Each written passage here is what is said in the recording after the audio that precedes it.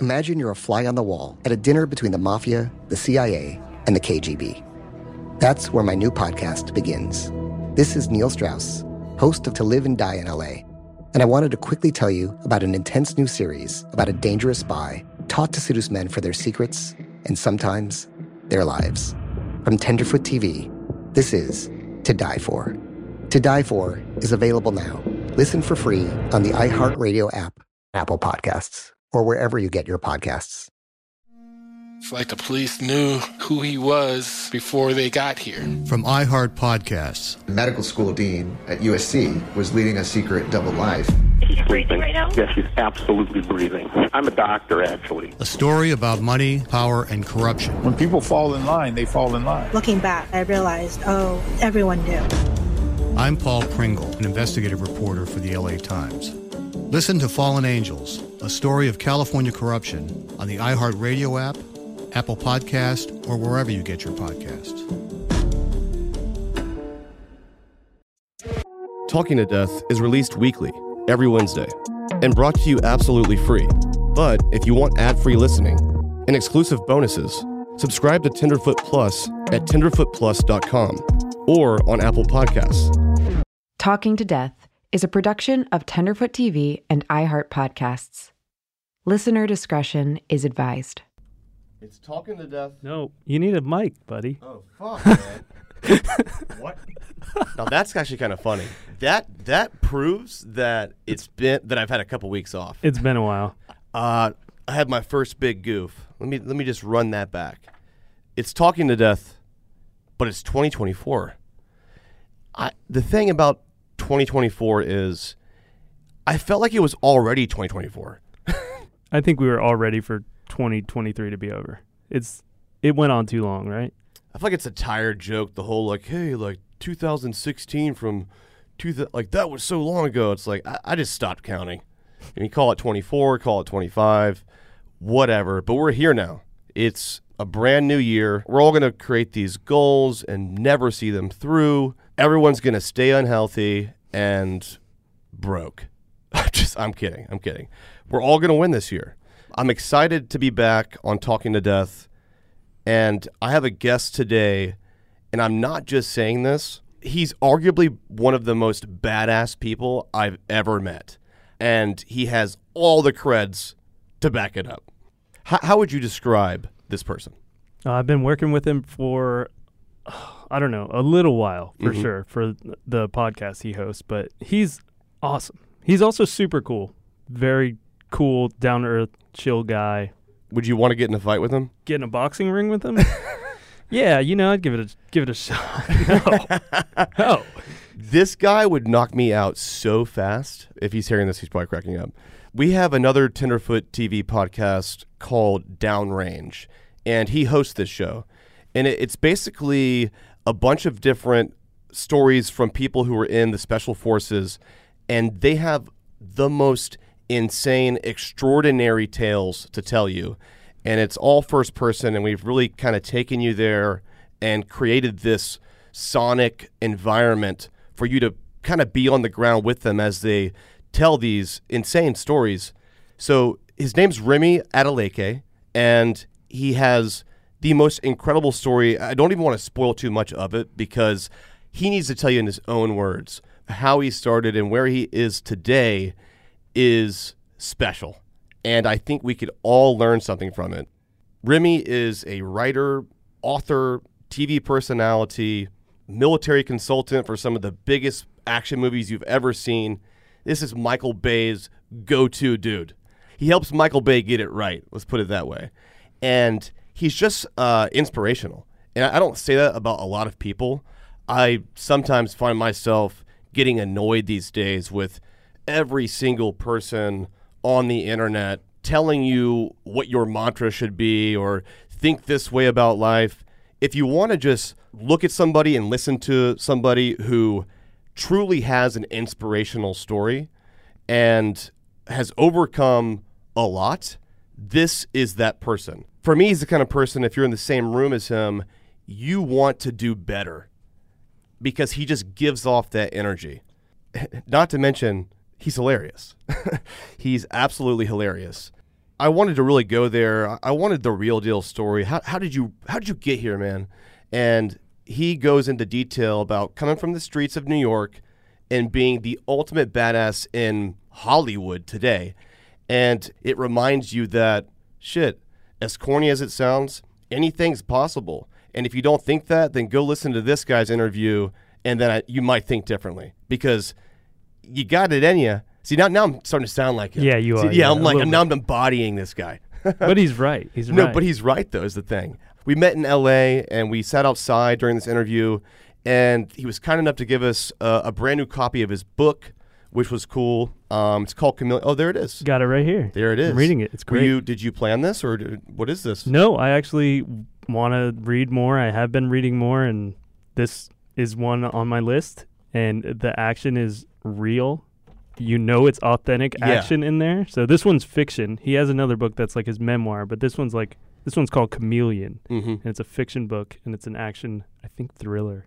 And I'm stoked about it. And that's the real deal shit. Anyway, this guy is a whole lot of fun. I had a blast, and he honestly was just cracking me up the whole time. His name is Remi Adeleke, and I know for a fact you're going to love this interview.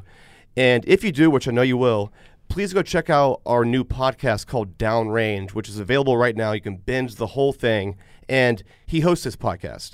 You won't regret it. It's a very engaging listen. Our sound designer, Cooper, went extra in.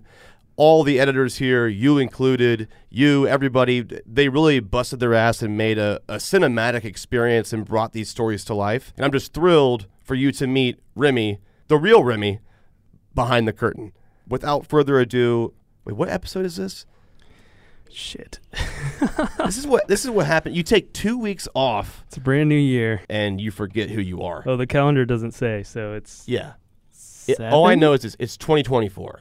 What's today? Episode 8. Okay, are you sure about that? 100%. He's like, 100%. He's like, I'm pretty sure. It could be 7 or 9. Episode 8, here we go. Remi Adeleke, you're going to love this. Cheers.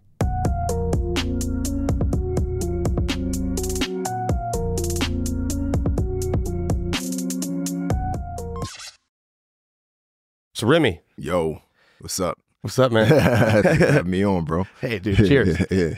We're rocking the glasses. Let's go with We're out here in sunny Southern California. Even though we're in the shade. Yeah. I got to say, of all the people that I know personally, you might be one of the most badass dudes. I'm being serious. I appreciate it. What does it mean to be a Navy SEAL? It means to be someone who will get knocked down 1,000,000 times, get dragged through the mud, get thrown off a cliff, get thrown in the fire, get shot up, beat up, every worst thing that you can imagine happen to you, but still keep fighting, still keep going. That's what it means to be a frogman. It's that will and that spirit to be a freaking Terminator. And it all starts up here. You know, when a lot of people think of Navy SEALs, they think about the physicality, the ability to shoot, dive, jump, be physical, do pull-ups, run millions of miles. But at the end of the day, that's just a small piece of it. It's all about the mental. Because why is that, though? That's just how they vet us. That's how they vet guys through the basic underwater demolition SEAL training. It's absolutely relentless. They throw absolutely everything at us, including the kitchen sink. And every guy that shows up to the program has what it takes physically to make it through. Okay. Because we have to pass a physical screening test, and got to do 500-yard swim, 1.5 mile push-ups. 1.5 mile run, push-ups, sit-ups, pull-ups, all that stuff. So if you pass that, then you've essentially told the Navy that you are physically qualified to be a frogman. That's just a starting point. That's just a starting point. The question is, do you have what it takes mentally?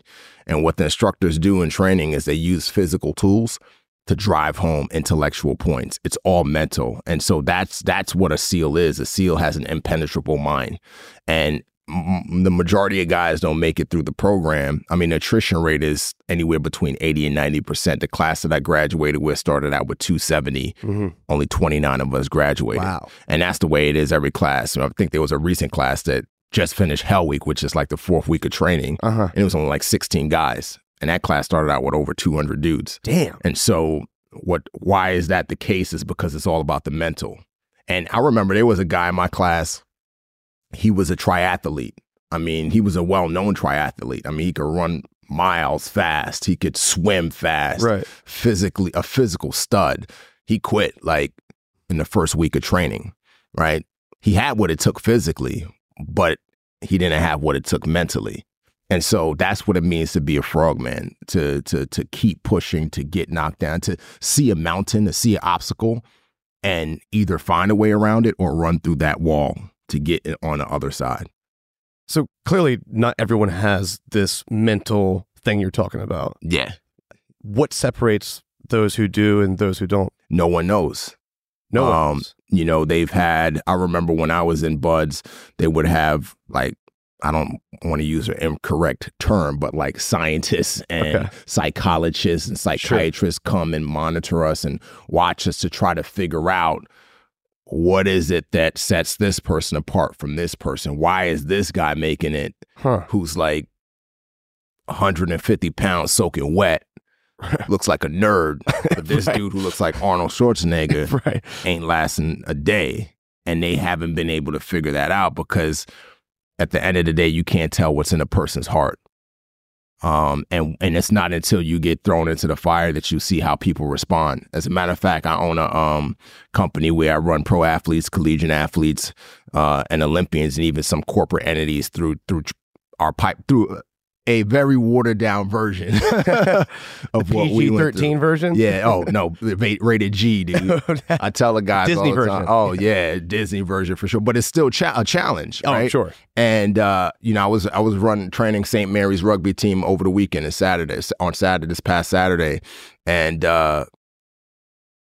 same thing as in training. You get all of these guys, you throw everything at them, and you'll see guys who are just horrible, like they're not performing, but you see their true colors. Okay. And interestingly, I got a text message from the coach on the way up here, and he was like, dude, like there was so many things that so many sides of people that we never saw until yesterday.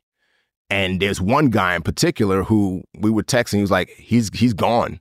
Like the team captains, after they saw what happened yesterday and how he's this tough guy, right, on the exterior. He's that I'm a ride or die when the situation comes down to it. But when he was thrown into the fire, dude jumped out real quick, you know? And so you can't tell what's in a person's heart until you put them to the test, till you put them in a situation that exposes their heart, that exposes their true colors. And that's what SEAL training does. It exposes who's who in a zoo. You know, you can't hide. Nobody can hide. Right. You know what I mean? So, yeah. I mean, even if the scientists can't figure it out yet. Yeah. I mean, looking at you and your life and how your brain works and your experiences, why do you think that you have that and some people don't? What makes your mind different? Or is that something that you learned and self-taught? Is that based on your upbringing? I think it's everybody's different. I think for myself personally, I think I had it, I would say 80%/20%. So 80% my upbringing and having gone through a lot of stuff, leaving Africa, being rich in Africa, then losing everything. What happened? So my dad, he was a very successful engineer, multimillionaire. He engineered one of the first man-made islands in the world. Wow. It exists to this day. It's known as Banana Island. It was supposed to be a place where people could do business in Africa, like legitimate business, like high-end business. Okay. So he wanted to create like an African Wall Street. And so that's what, it wasn't named Banana Island. The name of it was Lagoon City. And so my dad, there's a lot more to the story, but to kind of shorten it, he hired Dutch engineers. He got this swamp, this lagoon. The nice word is lagoon, but what it really was it was a swamp, like literally a trash. Because there's like a lot of people think of in America, you know, we have a trash system, but a lot of people don't know that a lot of countries don't have a coordinated trash system like us, and trash and sanitary rules like we have. And so, you know, we're talking at late 70s, early 80s, you know. I mean, I remember being in Nigeria a couple years ago, and I was taking a boat to this news station, and there were these little islands that were trash islands. And they were like pigs and kids running. Yeah, well, the trash just kept on floating up because people just throw their trash in the water. And it goes on to these small little islands where people live, and the islands are just trash, right? And so it was a swamp, and my dad essentially said, hey, I want to buy the swamp. Everybody laughed at him because they were like, what are you going to do with a swamp? Right. My dad was very forward thinking. He was educated in the West, went to the University of London, got his bachelor's and master's in architecture and engineering. He was on the board of the World Trade Center in New York City. He was on the board of the British Financial Planning Council in the UK. So my dad was very intelligent, super smart, very forward thinking. And so when they said, what are you going to do with this swamp? He said, don't worry, just give it to me.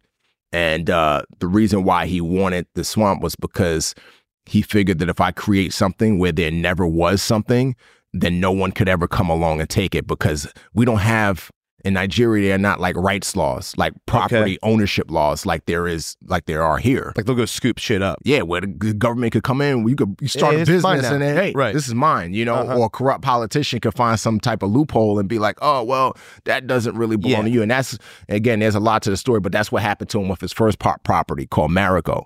You know, it was worth 8 million pounds, you know, just for inflation. And he bought that. And then, long story short, he ended up getting a swap. So he hired Dutch engineers, dredged the foreshore, and created Lagoon City.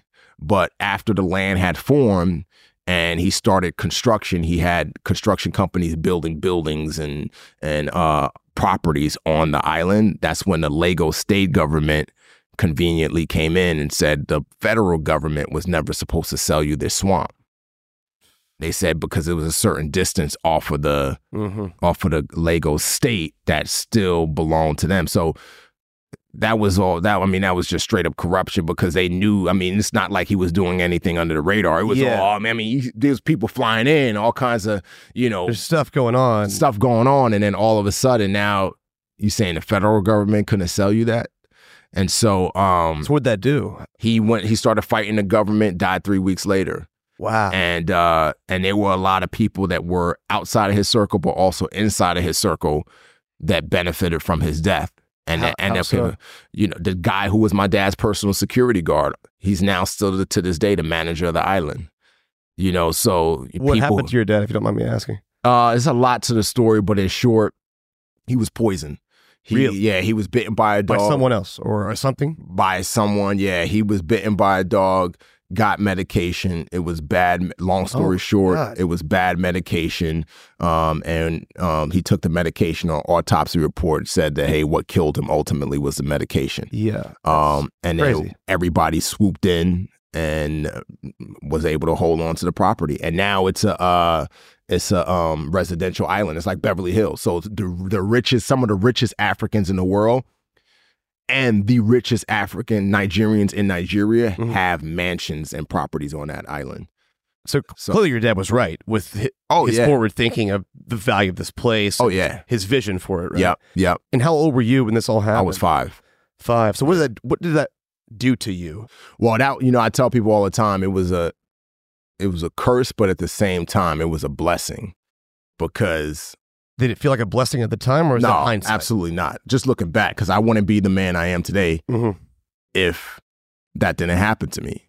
My mom, she's American, so she brought my brother and I back to the States, New York City. First time there? No. We had a property in New York. Okay. And so we would go back and forth. We would travel to London all of the time. We would travel to Paris, so we traveled all over.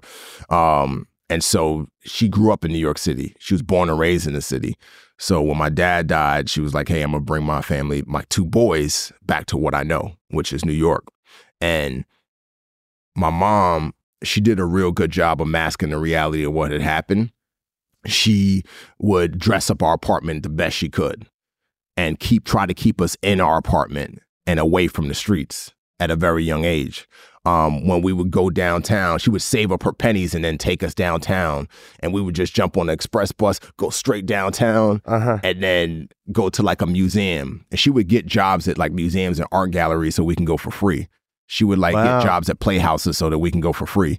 That Part way, of New York were you in? The Bronx. Yeah, I was in the Bronx. Yeah, we were in the Bronx. And this is the crack epidemic as well, the height of it. What was it like back then in the Bronx? It was crazy. I mean, it was crazy. It was... there was prostitution. There were, I remember being a kid going into the local bodegas and seeing the mafia guys come in with their big collars to collect tax. There were, there was murders, all kinds of drug dealing. I mean, in the park I grew up next to, DeVoe Park, you would see drug dealers just selling drugs to crackheads strung out everywhere. And that was the environment. It was a very rough area. For sure. I mean, you clearly prevailed through this difficult time as a young kid. Yeah. And how did you do that? Well, my mom, I would say my mom, she did the best she could to keep me away from a lot of what was going on outside of our co-op where we lived. But then as I grew older and I got influenced by hip hop culture and rap culture and street culture, that's when I began to diverge. This is Neil Strauss, host of the Tenderfoot TV true crime podcast, To Live and Die in LA. I'm here to tell you about the new podcast I've been undercover investigating for the last year and a half. It's called To Die For. Here's a clip.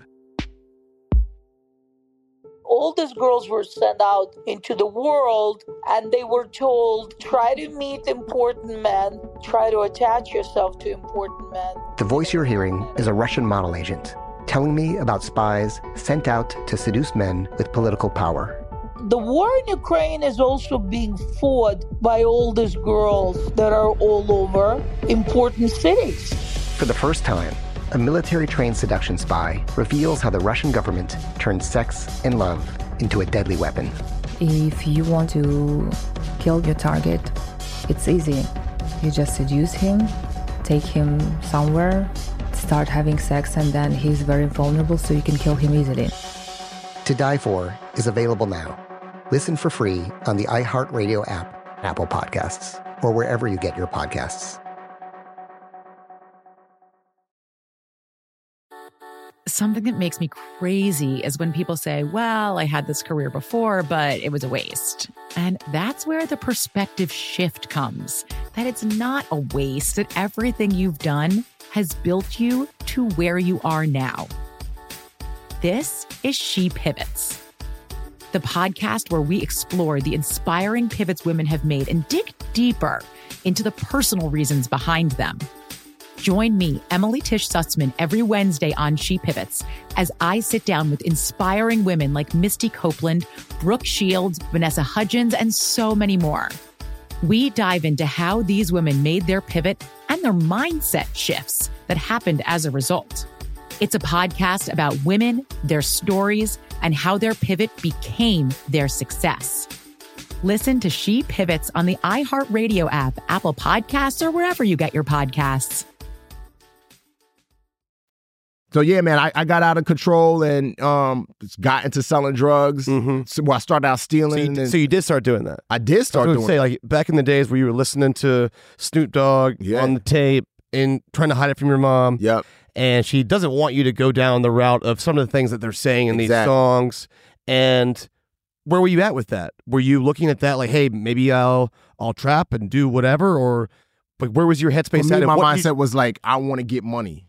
Okay, by any means necessary. By any means necessary. Right. And these guys do it this way, so. And this is the way they do it. And I'm not trying to go the long route, which is go to high school, get good grades. Right. Go to college. I see it get out of college, get out of masters. I see a get rich quick scheme. Sure. You know? And so, yeah, I started out slow, stealing, going into bodegas, stealing chips, stealing candy, selling it. Okay. I got a job at just like to other schoolmates or something? Other kids. Yeah. I got a job at a sneaker store. I would steal the sneakers from the sneaker store, and sell them for cash. Yeah. At a discounted rate. Then I would take the old shoes from the people who I bought I sold the shoes to, put them in the box, take the box back to the store, put it in a defect section. I found all kinds of crazy ways to make money. Sure. And then eventually I got into selling drugs. And then finally, this is when I came across my cell phone hustle. And that's where I was making what's way the cell more phone money. hustle? So I was, at the time, cell phones just came out. This is 2000, not just came out, but that's when they became more widespread and more accessible. So I would get people's credit information, full name, date of birth, social security number, address. I didn't need the address, but those were the main three, the first three: name, date of birth, social. And then I had access to activate 3 phones on one person's line of credit, depending on how their credit was. So you just go into a store and do this? No. So I got a job at a company because there was another dude who told me about it. And he was hustling and doing it. And so I was able to qualify to get a license. So I got a license for this specific company. I'm not mentioning the company's name for a reason. We don't have to go there. Yeah. And I would activate the phones. So I would just call in and be like, hey, here's my identification number. I'm Remi Adeleke for such and such company. My identifier is XYZ, whatever. Okay. And they was like, okay, what name and address, what information you have for us, and what does this customer want? Oh, they want 3 phones. Oh, cool. So I'd give it to them, so they would activate, and I would have the phones. I would get the boxes of the phones because this company would provide the boxes of the phones, and I would. And once the line of phones were approved, then I would I would give them the serial number that was on the code, send it to them, and then they would activate the phone. And it was all legit. So you would just sell these active phones? I would sell these phones. They would call blow-up phones. I would sell them to drug dealers. Burner phones, basically. Yeah, burner phones, blow-up phones. I would sell them to drug dealers. And I would sell them to friends and family. And drug dealers liked them because the phones would stay on for up to 90 days. Yeah. So after the first 30 days, a customer would get a bill. Then they had to the 60-day mark to pay that bill. And if it wasn't paid, they wouldn't notice for like 3 months, is what you're saying? Well, I got hip to the game, and I would get people's information who was in hospice. Okay, so it was just going unnoticed. Going unnoticed. I say, like, wouldn't they say, hey, this guy activated 3 phones, unless you didn't notice that? Well, I was smart about it, too, where I would have, like, legitimate customers, but then I would also have, like, a quota of, like, how many illegitimate customers I had. Because at the end of the day, as long as I had a signature, nobody knows whose signature it is, but as long as I had a signature, hey, this person wanted to get the phone. They just didn't pay their bill in 90 days. In order to investigate all of that, you like somebody would, and this, again, it's confusing. Why it worked out in my favor was cell phones weren't like the thing. Yeah, it's not like it wouldn't work now. that way now. No, absolutely it not. Couldn't work probably. Absolutely not. Everything was fresh back then, so I was making crazy money. I was making up to like 10 grand a week. Damn, cash. You know what I mean? And that's when I was like, sell drugs? Nah, why do that when this is less risky? And on top of that, I was getting bonus checks because at your legit job, at my legit job for phones that I sold illegitimately. Right.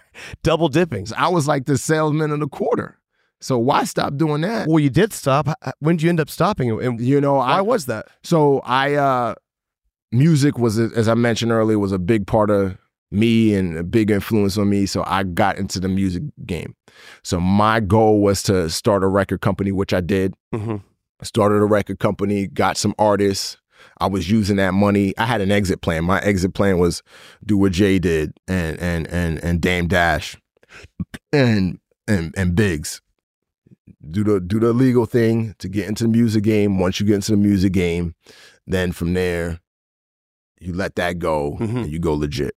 So that's what all the money was for. So I was paying for studio time. Me and my artists were going down to Virginia and recording down there. And also I was paying a producer down there to make beats. Yep. I was paying for shows, gear for shows and all that stuff. That's where all the money was going to. And fast forward, I ended up getting into it. This is 2001, December 2001. I sold a drug dealer a bunch of phones. Now, I'll back up for a second. When he approached me, he wanted to buy bulk. He started out as a customer where I would just sell 1-2 every 90 days. But then he saw how much money I was making. And then he was like, yo, can I buy like 20 at a time? So he could flip yours? So that he could flip. So because I was selling them between 500 and 900 a phone. And I was selling the Time Port Motorola two-way pages, the gray ones that were big at the time. And so what I later found out is that he would then in return double the price or add, 25% to the price and then sell them. And when he approached me about it, I said no. Originally, I was like, absolutely not. I'm not selling you 20 phones. That's just crazy. That's just too odd. Because if I did that with you, then I would have to cut a lot of like customers a lot of my regulars, right? Because I'm not going to activate if the number of I was doing in a month was 20, which it wasn't. I'm not going to activate 40 phones. Right. In 1 week. That's nuts. Right. That's too hot. Now the risk is also in his hands a little bit, but it went through your hands. Yeah, well now the risk is all in my hands. Right, it's still in your hands. It's still all in my hands because that's my license that I'm using. And he runs away scot-free. So it was more of a better deal for him. Safer for him. It was way safer for him. So I said no, and then he kept on pressing. Finally, I was like, all right, let's try this out. And sold him some phones. And like a month later, he knocks on my mom's apartment door. Damn. I'm like, man, who's knocking on? It's late. It's around Christmas. Open the door, it's him. And he had the phones. And he was like, yo, the phone's cut off. And when he said that, like he was like in a very threatening mood, had a gun under his waist and everything. He was trying to show it to me, like scare me. I'm like, whatever. But I was I was more petrified. I knew I could deal with him. I get him the money. That was an issue. I was scared to death that I was going to go to federal prison because there were some people in the same kind of office I was working in that got caught. The dude who put me onto it, he put other people onto it, and they got caught, and they were getting charged. And so you got this guy who's running around knocking on doors late at night. So I'm thinking the feds are on to me. Yeah, because the first thing that Frank told me. And obviously I'm changing the name, but the first thing Frank told me when I got it, when he showed me how to hustle this way with the phones is you get caught, fed time. You get caught, fed time. This is a federal crime. This isn't no small claims. This is a federal crime. And so that was the first thing that popped in my head. And so I got him his money. And then after that, I was like, I'm done with all of this. Yeah. I kind of wrote a letter to the people in the office I was working with, saying, hey, I'm quitting. In my naive mind, I figured that if I write this letter and then they find out through investigation later, then they'll let me off. And so that was kind of how it all. So that spooked you basically, and you're like, okay, I'm about to lose everything. Yeah, bullshit right here. Yeah. And I could have lost my life. I could have lost my life dealing with him. I had the money because I was making money. I had the money, gave him his money back, but I could have lost my life, and then I could have lost my life in the sense of like literally, but then also figuratively in by going to prison. Yeah. And so that's when I decided I'm done with everything. And again, going back to my mom and discipline, one thing, my mom would spank me and my brother. Like she wasn't abusive, but like. Oh, my dad would spank me, bro. Yo, yeah, she would give it to me, bro. She was like, yo, extension cords, belts. Bro, the belt was always the closest thing nearby that made sense. And what that did for me was that instilled in me this concept of consequences for actions. Yes, 100%. So I knew at some point there's going to be a consequence for these actions. You can get in trouble. Yeah, serious trouble. By your actions. And so when that happened, the phones cut off, that was like a spanking. And I didn't know what was going to come of it, but that was enough for me to say, okay, a consequence came. Another one may come that's going to be worse. Yeah. So I'm done. So if it wasn't for what those small little things my mom instilled in me at a younger age, right, I would have continued on.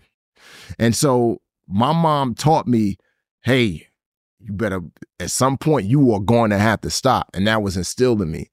And that's something that I try to instill in my kids when it comes to certain, even if it's something as simple as whining. Like, you ain't gonna, you ain't about to whine. Because usually you're whining to get something. To get what you want. Right.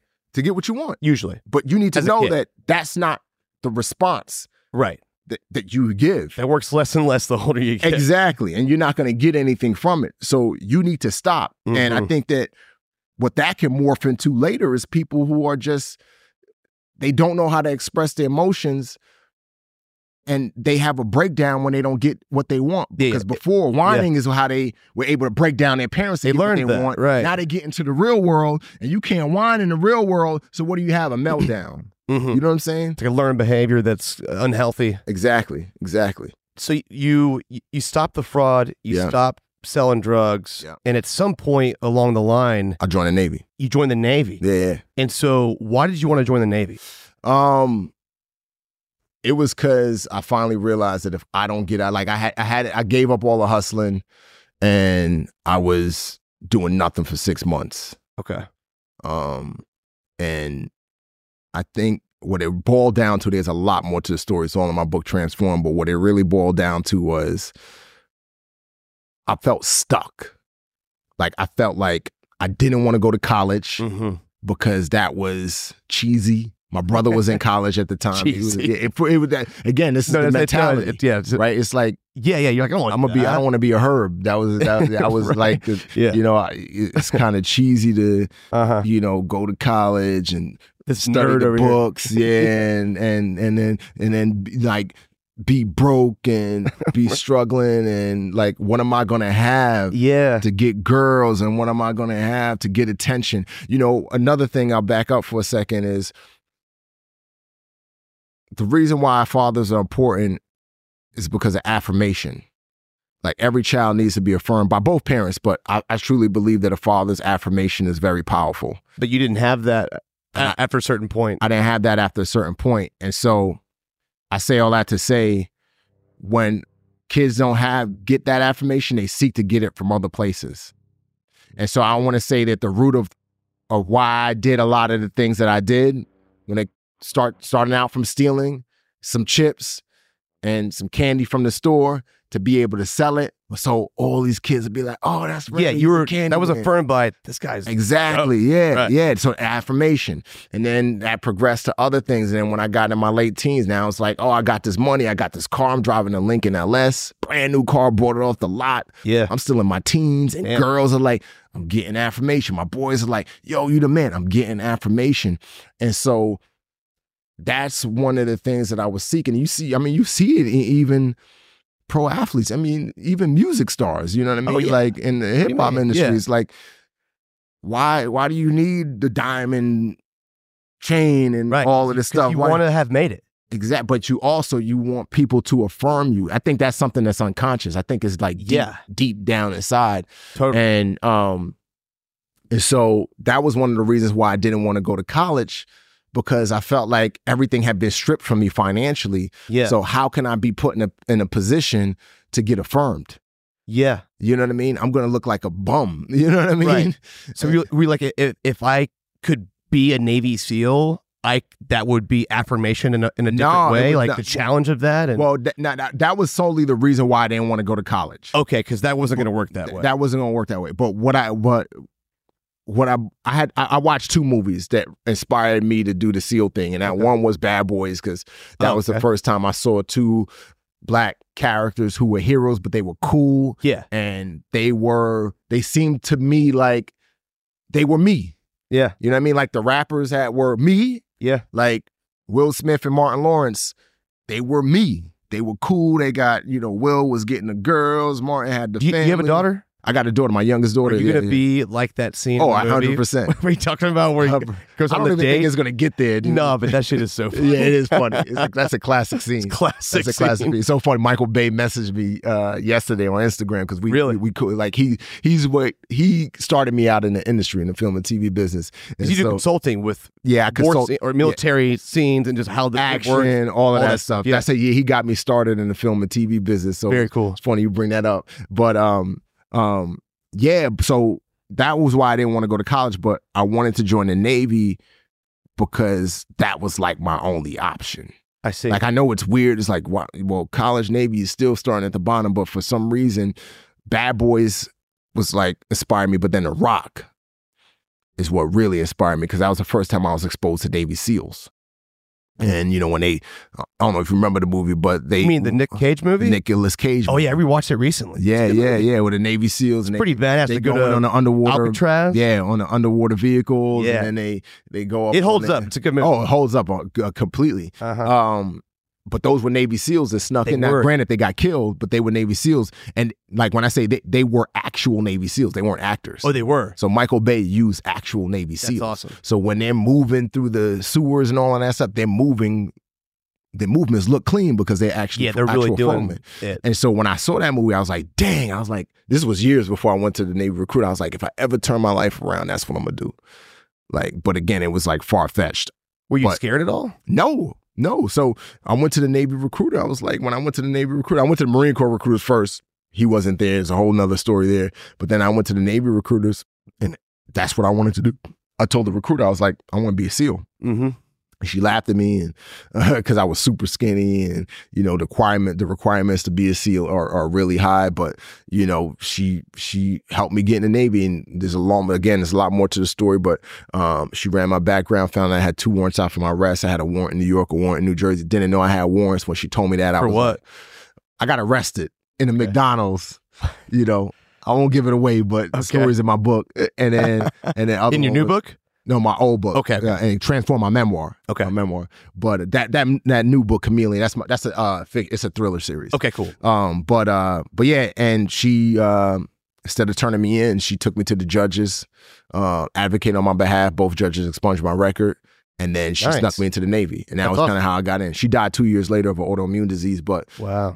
But like that was my angel. But that's good looking out. I mean, that changed your life. Oh, 100%. Right? Changed the trajectory of my life. Do you look at it like that? Oh, 100%. I wouldn't be where I'm at today without what you she needed did. that in that moment. Right? I needed that. Oh, I needed someone to take a chance on you and help you out. And really. and then I needed that also. I needed that risk.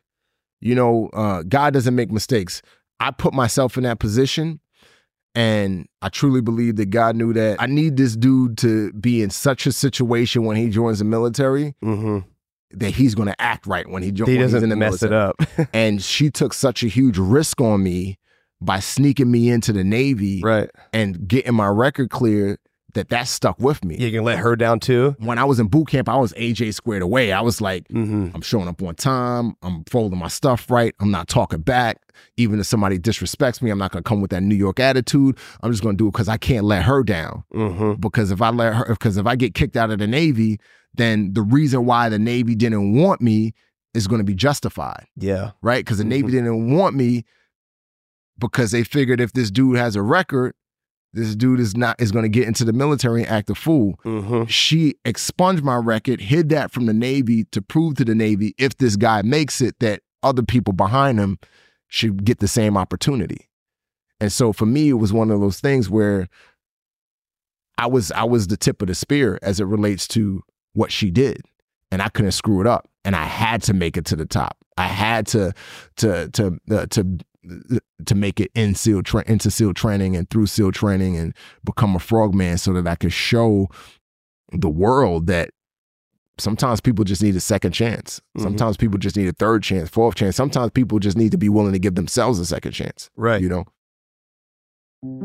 This is Neil Strauss, host of the Tenderfoot TV true crime podcast, To Live and Die in LA. I'm here to tell you about the new podcast I've been undercover investigating for the last year and a half. It's called To Die For. Here's a clip. All these girls were sent out into the world and they were told, try to meet important men, try to attach yourself to important men. The voice you're hearing is a Russian model agent telling me about spies sent out to seduce men with political power. The war in Ukraine is also being fought by all these girls that are all over important cities. For the first time, a military-trained seduction spy reveals how the Russian government turned sex and love into a deadly weapon. If you want to kill your target, it's easy. You just seduce him, take him somewhere, start having sex, and then he's very vulnerable, so you can kill him easily. To Die For is available now. Listen for free on the iHeartRadio app, Apple Podcasts, or wherever you get your podcasts. Something that makes me crazy is when people say, well, I had this career before, but it was a waste. And that's where the perspective shift comes, that it's not a waste, that everything you've done has built you to where you are now. This is She Pivots, the podcast where we explore the inspiring pivots women have made and dig deeper into the personal reasons behind them. Join me, Emily Tish Sussman, every Wednesday on She Pivots as I sit down with inspiring women like Misty Copeland, Brooke Shields, Vanessa Hudgens, and so many more. We dive into how these women made their pivot and their mindset shifts that happened as a result. It's a podcast about women, their stories, and how their pivot became their success. Listen to She Pivots on the iHeartRadio app, Apple Podcasts, or wherever you get your podcasts. Why do they call them frogmen? Because we're able to operate on the on land and on the water. Okay. In the water. It's just literally just like the amphibious nature of the job. Yeah. What was the hardest part about Navy SEAL training? Was there like a thing that stands out where you're like, oh, that one was pretty difficult? For me, it was the cold, you know. Okay. It was just, I didn't have a lot of body fat. I still don't have much body fat, but it was really just being in that cold water, man. At night when it's like 50 degrees, 45, and it's Pacific Ocean's freezing cold, and you just laying there, and the instructors are waiting for guys to quit. Mm-hmm. And then in Hell Week, they keep you wet the entire time. They keep you cold and wet the entire time. Oh my God. And I could take the pull-ups, I could take the push-up, I could take the beat-down sessions, I could take the old course, the runs, all that stuff, but that cold water and then the 2-mile timed ocean swim in the Pacific Ocean with no body fat is brutal. I mean, it got to the point where either I was borderline hypothermic or hypothermic at the end of swims. I'm sure. Because of how cold that water is and my lack of body fat. So that was the hardest part for me. I could take the name calling. I mean, the New York, you know. What do they say? Oh, I mean, they call you everything. Give me a good one. You know, shit bag. I mean, they call you everything under the sun, dude. I mean, turd, you know what I mean? There's so many other ones. But yeah, they lay it at everybody. Everybody gets a tongue lashing in some very articulate ways. Right. Yeah, they're very creative. Yeah. It's very creative, yeah. So the future of your career as a SEAL, just going beyond that, because you became one. Yeah. Like throughout your career, your experiences, what was the most difficult time that you experienced? Challenging time? The most challenging time would be when a guy died. A guy was KIA, killed in action. I was on a deployment and I was supposed to be in one country, but I got pulled to another country to do a specific. So my background, every SEAL has a job, like, or specialization. So you got breachers, snipers, medics. So I was a medic, but I was also a human guy, which stands for human intelligence. So I went to like various intelligence schools and learned source handling and other, tradecraft type stuff. Like the movies? Kinda. A lot more paperwork, a lot more writing. Right. But I think I excelled in that field because I had the experience from the streets. Mm-hmm. So when I was like running sources and you're crafty, and they were lying to me, somebody was lying to me. I knew they were lying to me. Uh-huh. Or when somebody was telling me something and holding back, I was able to sense that because I had to learn how to read people in the streets of New York with what I was doing. So it all translated. So I enjoyed it, but I was on this particular deployment in this country because of that skill set, because of the human and being a medic, because it was only 8 of us in this particular country. They were our closest QRF, which is a quick reaction force, was on another continent. And outside of us, the only other Americans were at the embassy in this particular country. And so I say all that to say, we were where we were, and a buddy of mine was in another place, and he got killed on an op. And that's tough, to be in one place and your buddy, your friend, be in another place and gets killed on an op. So I think, you know, and that happened another time as well. You know, when I was... You wish you were there, because... Yeah, you wish you were there. Hey, what could I have done? Yeah. Or, you know, just we're all in this together, and we were separated at this moment. Yeah, and it's just like... It's tough. Yeah. Because... I want to be careful how I say this, but we get to the point, at least for myself, speaking for myself, after going through all the training and then doing the jobs that we do, you get to the point, again, speaking for myself, where you almost feel impenetrable, and I don't mean in an arrogant way. You feel like, oh, we're good. We've gone on a bunch of ops, and you know, and so we have the best training in the world. Like, you know, so when it happens, it's almost like a shock. Yeah, you know what I mean. Like shatter that. Like when we sign up, like every dude that signs up, I truly believe that every person that, for the most part, I don't know how it is now, but I know how it is when I joined. Every dude that signed up and woman that signed up, we knew that we could die, right? Because there were wars at the time, and so I think for my generation of people that went in that time, we gave up the fear of death. And then once you start progressing in the military into a combat unit or special operations combat unit, like that risk heightens even more so. Because now you're going out on ops, 16 guys in an area where there could be like 300 dudes, and you got to sneak in to go get one cat.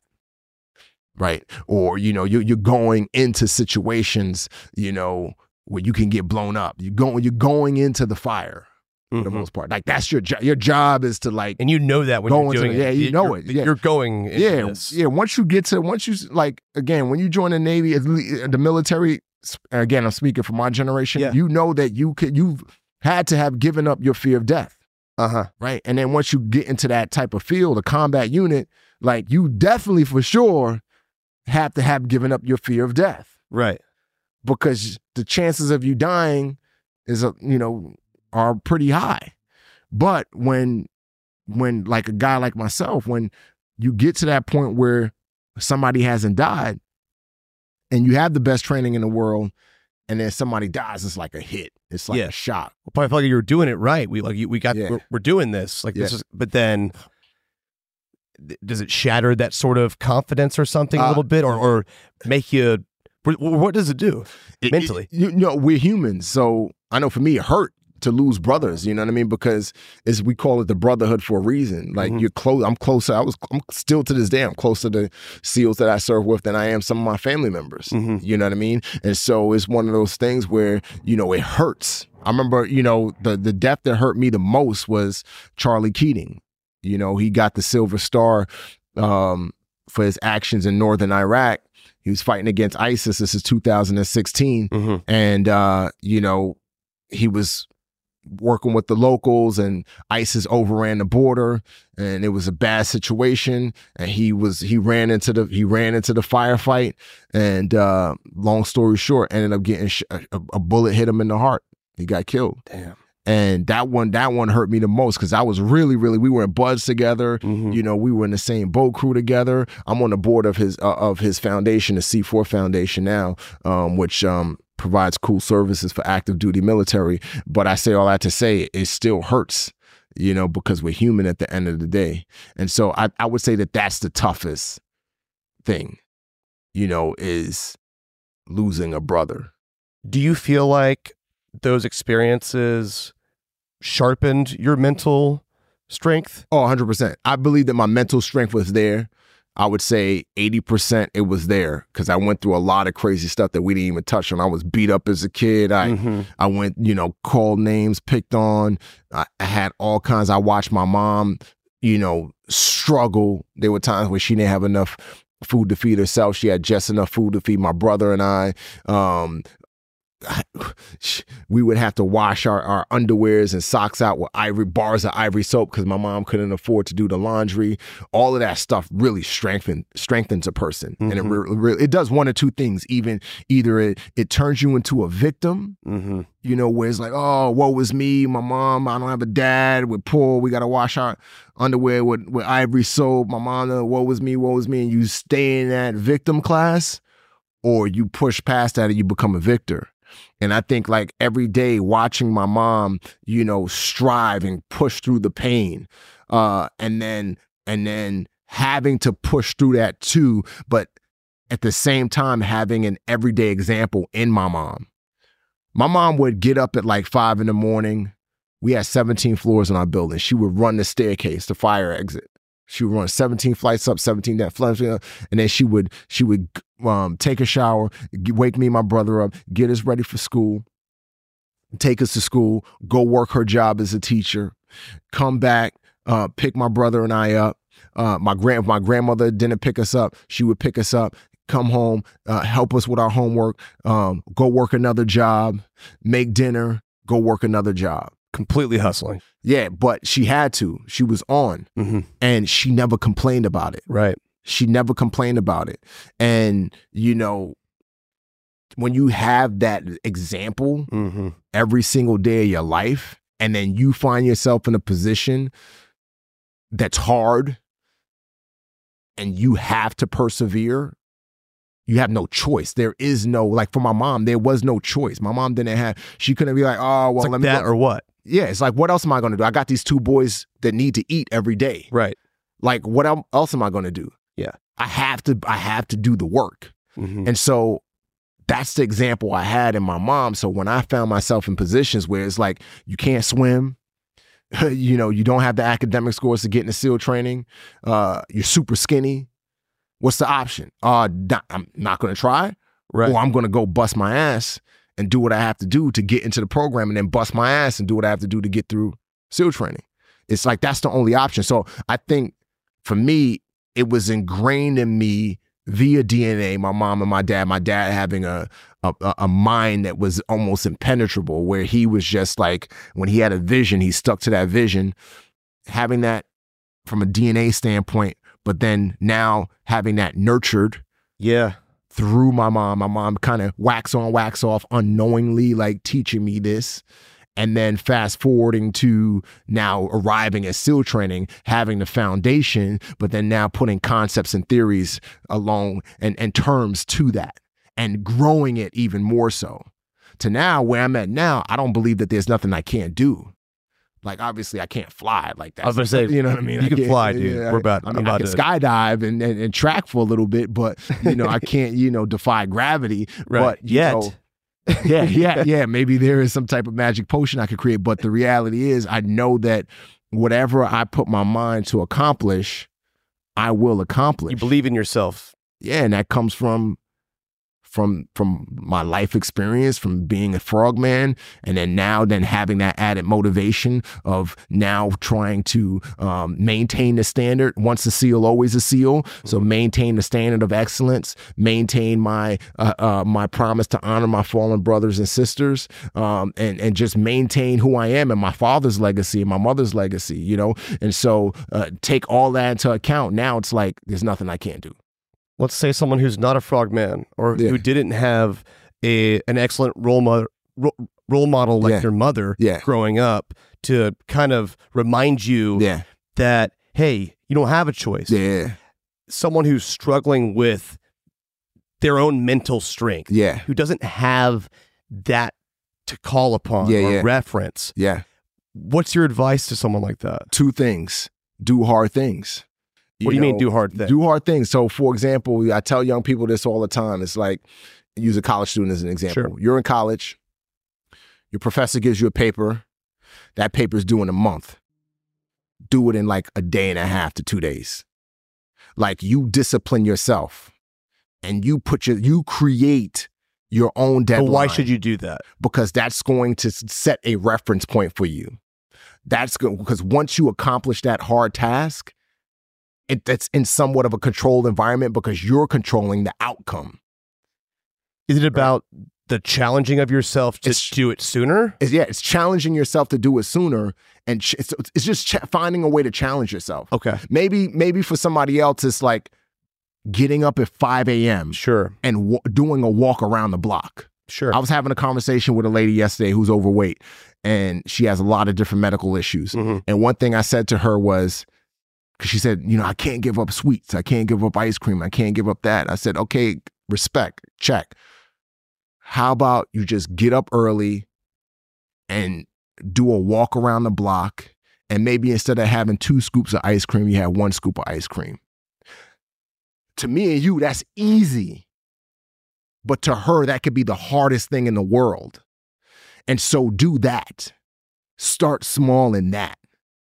And in starting small in that, once you accomplish that goal, guess what? It's boost your confidence a little bit.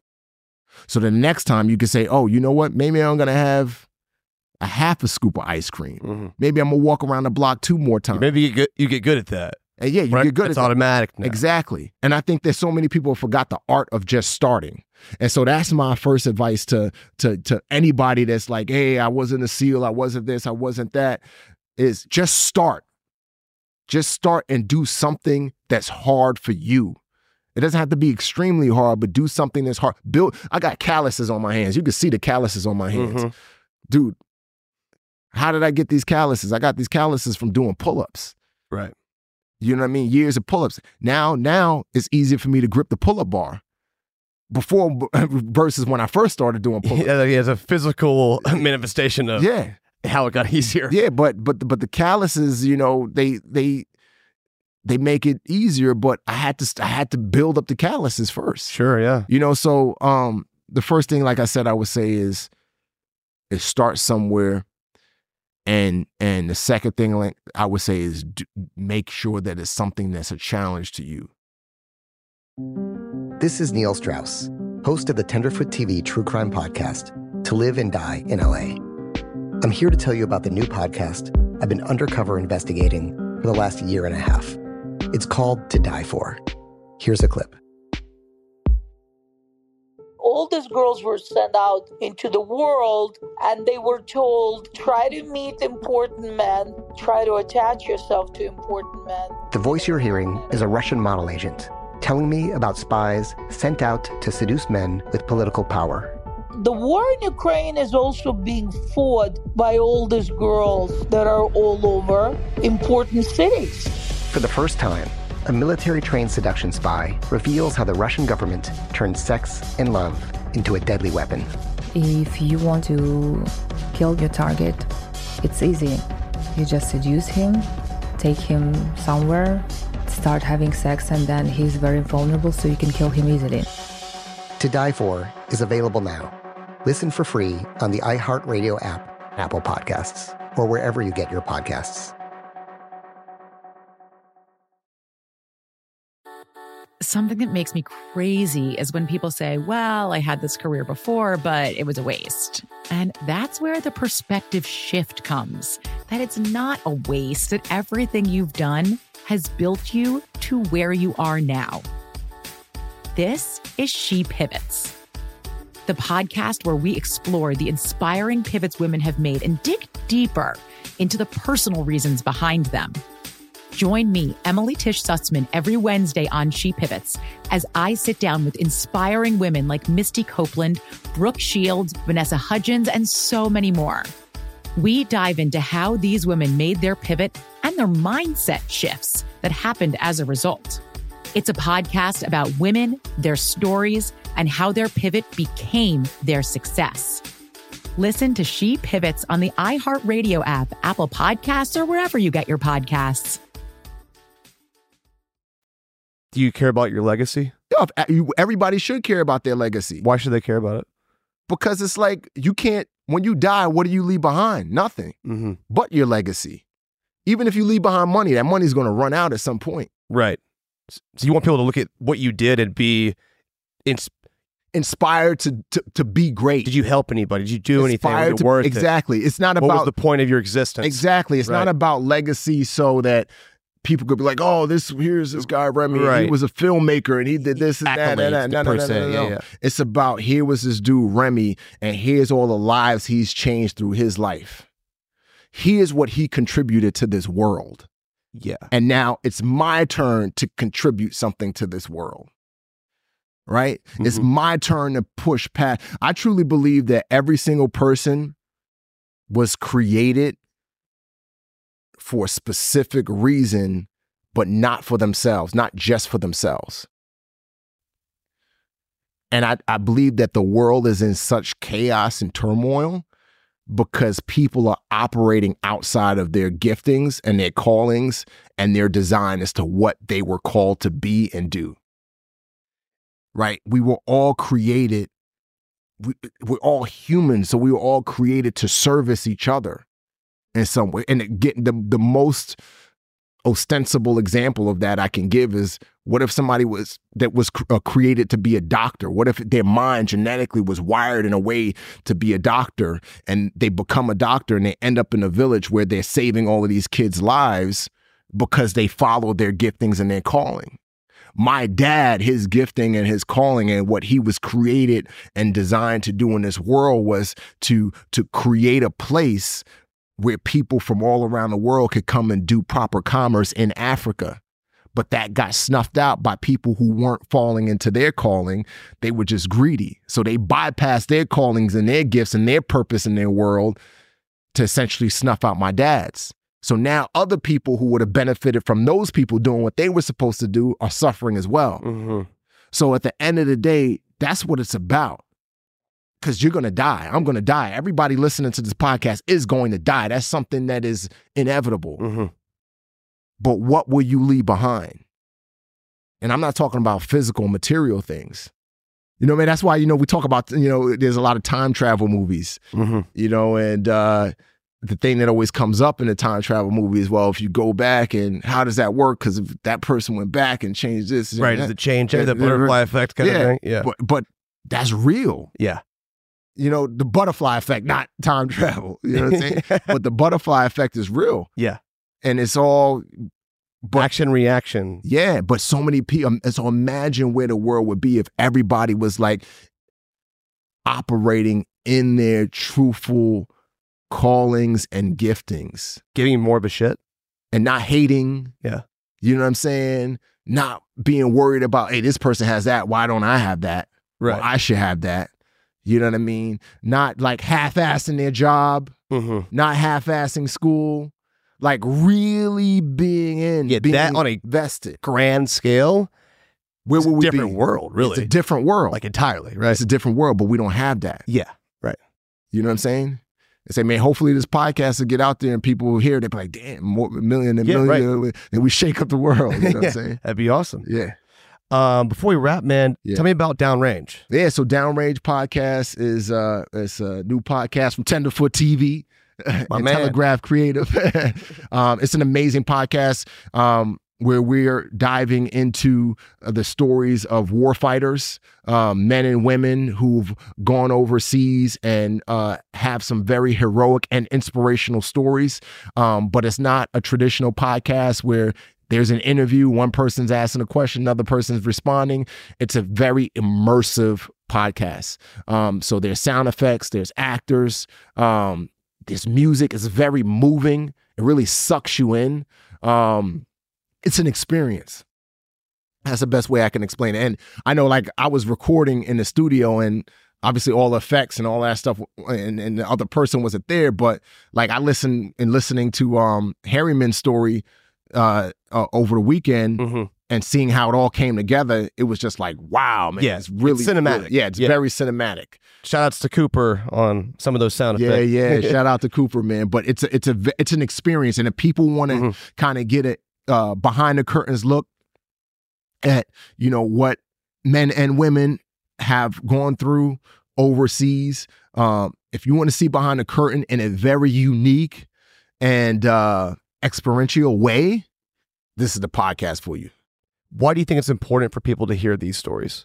I think it's important because it shows the country, and we're talking from an American standpoint, what service members have gone through, right?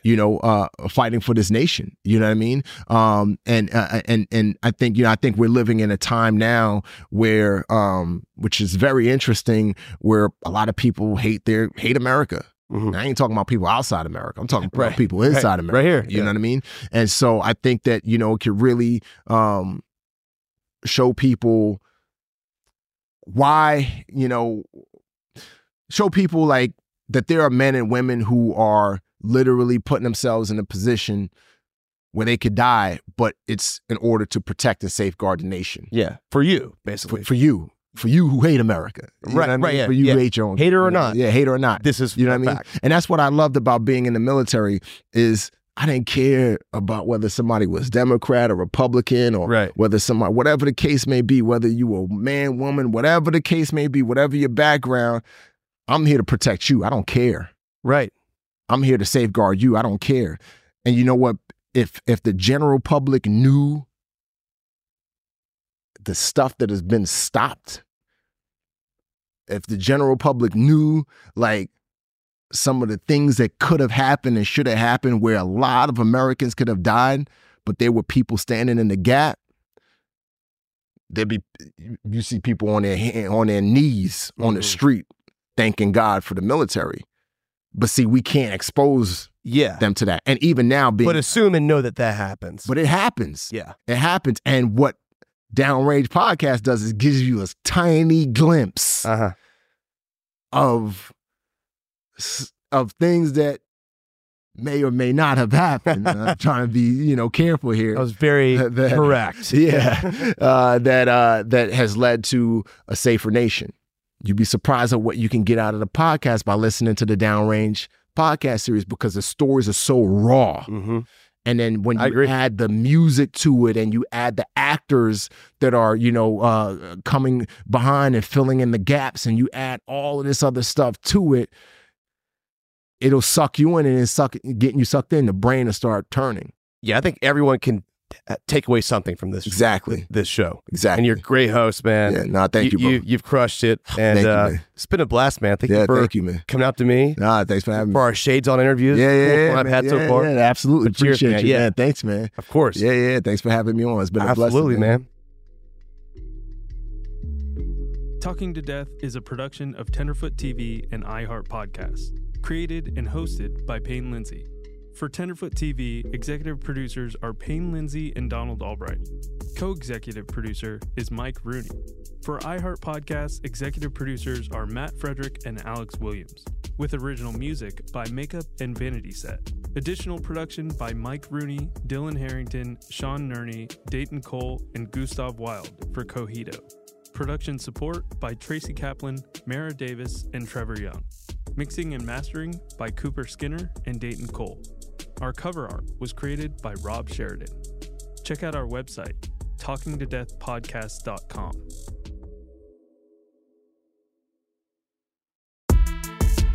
Thanks for listening to this episode of Talking to Death. This series is released weekly, absolutely free. But if you want ad-free listening and exclusive bonuses, you can subscribe to Tenderfoot Plus on Apple Podcasts or go to tenderfootplus.com. Imagine you're a fly on the wall at a dinner between the Mafia, the CIA, and the KGB. That's where my new podcast begins. This is Neil Strauss, host of To Live and Die in LA, and I wanted to quickly tell you about an intense new series about a dangerous spy taught to seduce men for their secrets and sometimes their lives. From Tenderfoot TV, this is To Die For. To Die For is available now. Listen for free on the iHeartRadio app, Apple Podcasts, or wherever you get your podcasts. It's like the police knew who he was before they got here. From iHeart Podcasts. The medical school dean at USC was leading a secret double life. She's breathing right now? Yes, she's absolutely breathing. I'm a doctor, actually. A story about money, power, and corruption. When people fall in line, they fall in line. Looking back, I realized, everyone knew. I'm Paul Pringle, an investigative reporter for the LA Times. Listen to Fallen Angels, a story of California corruption on the iHeart Radio app, Apple Podcast, or wherever you get your podcasts.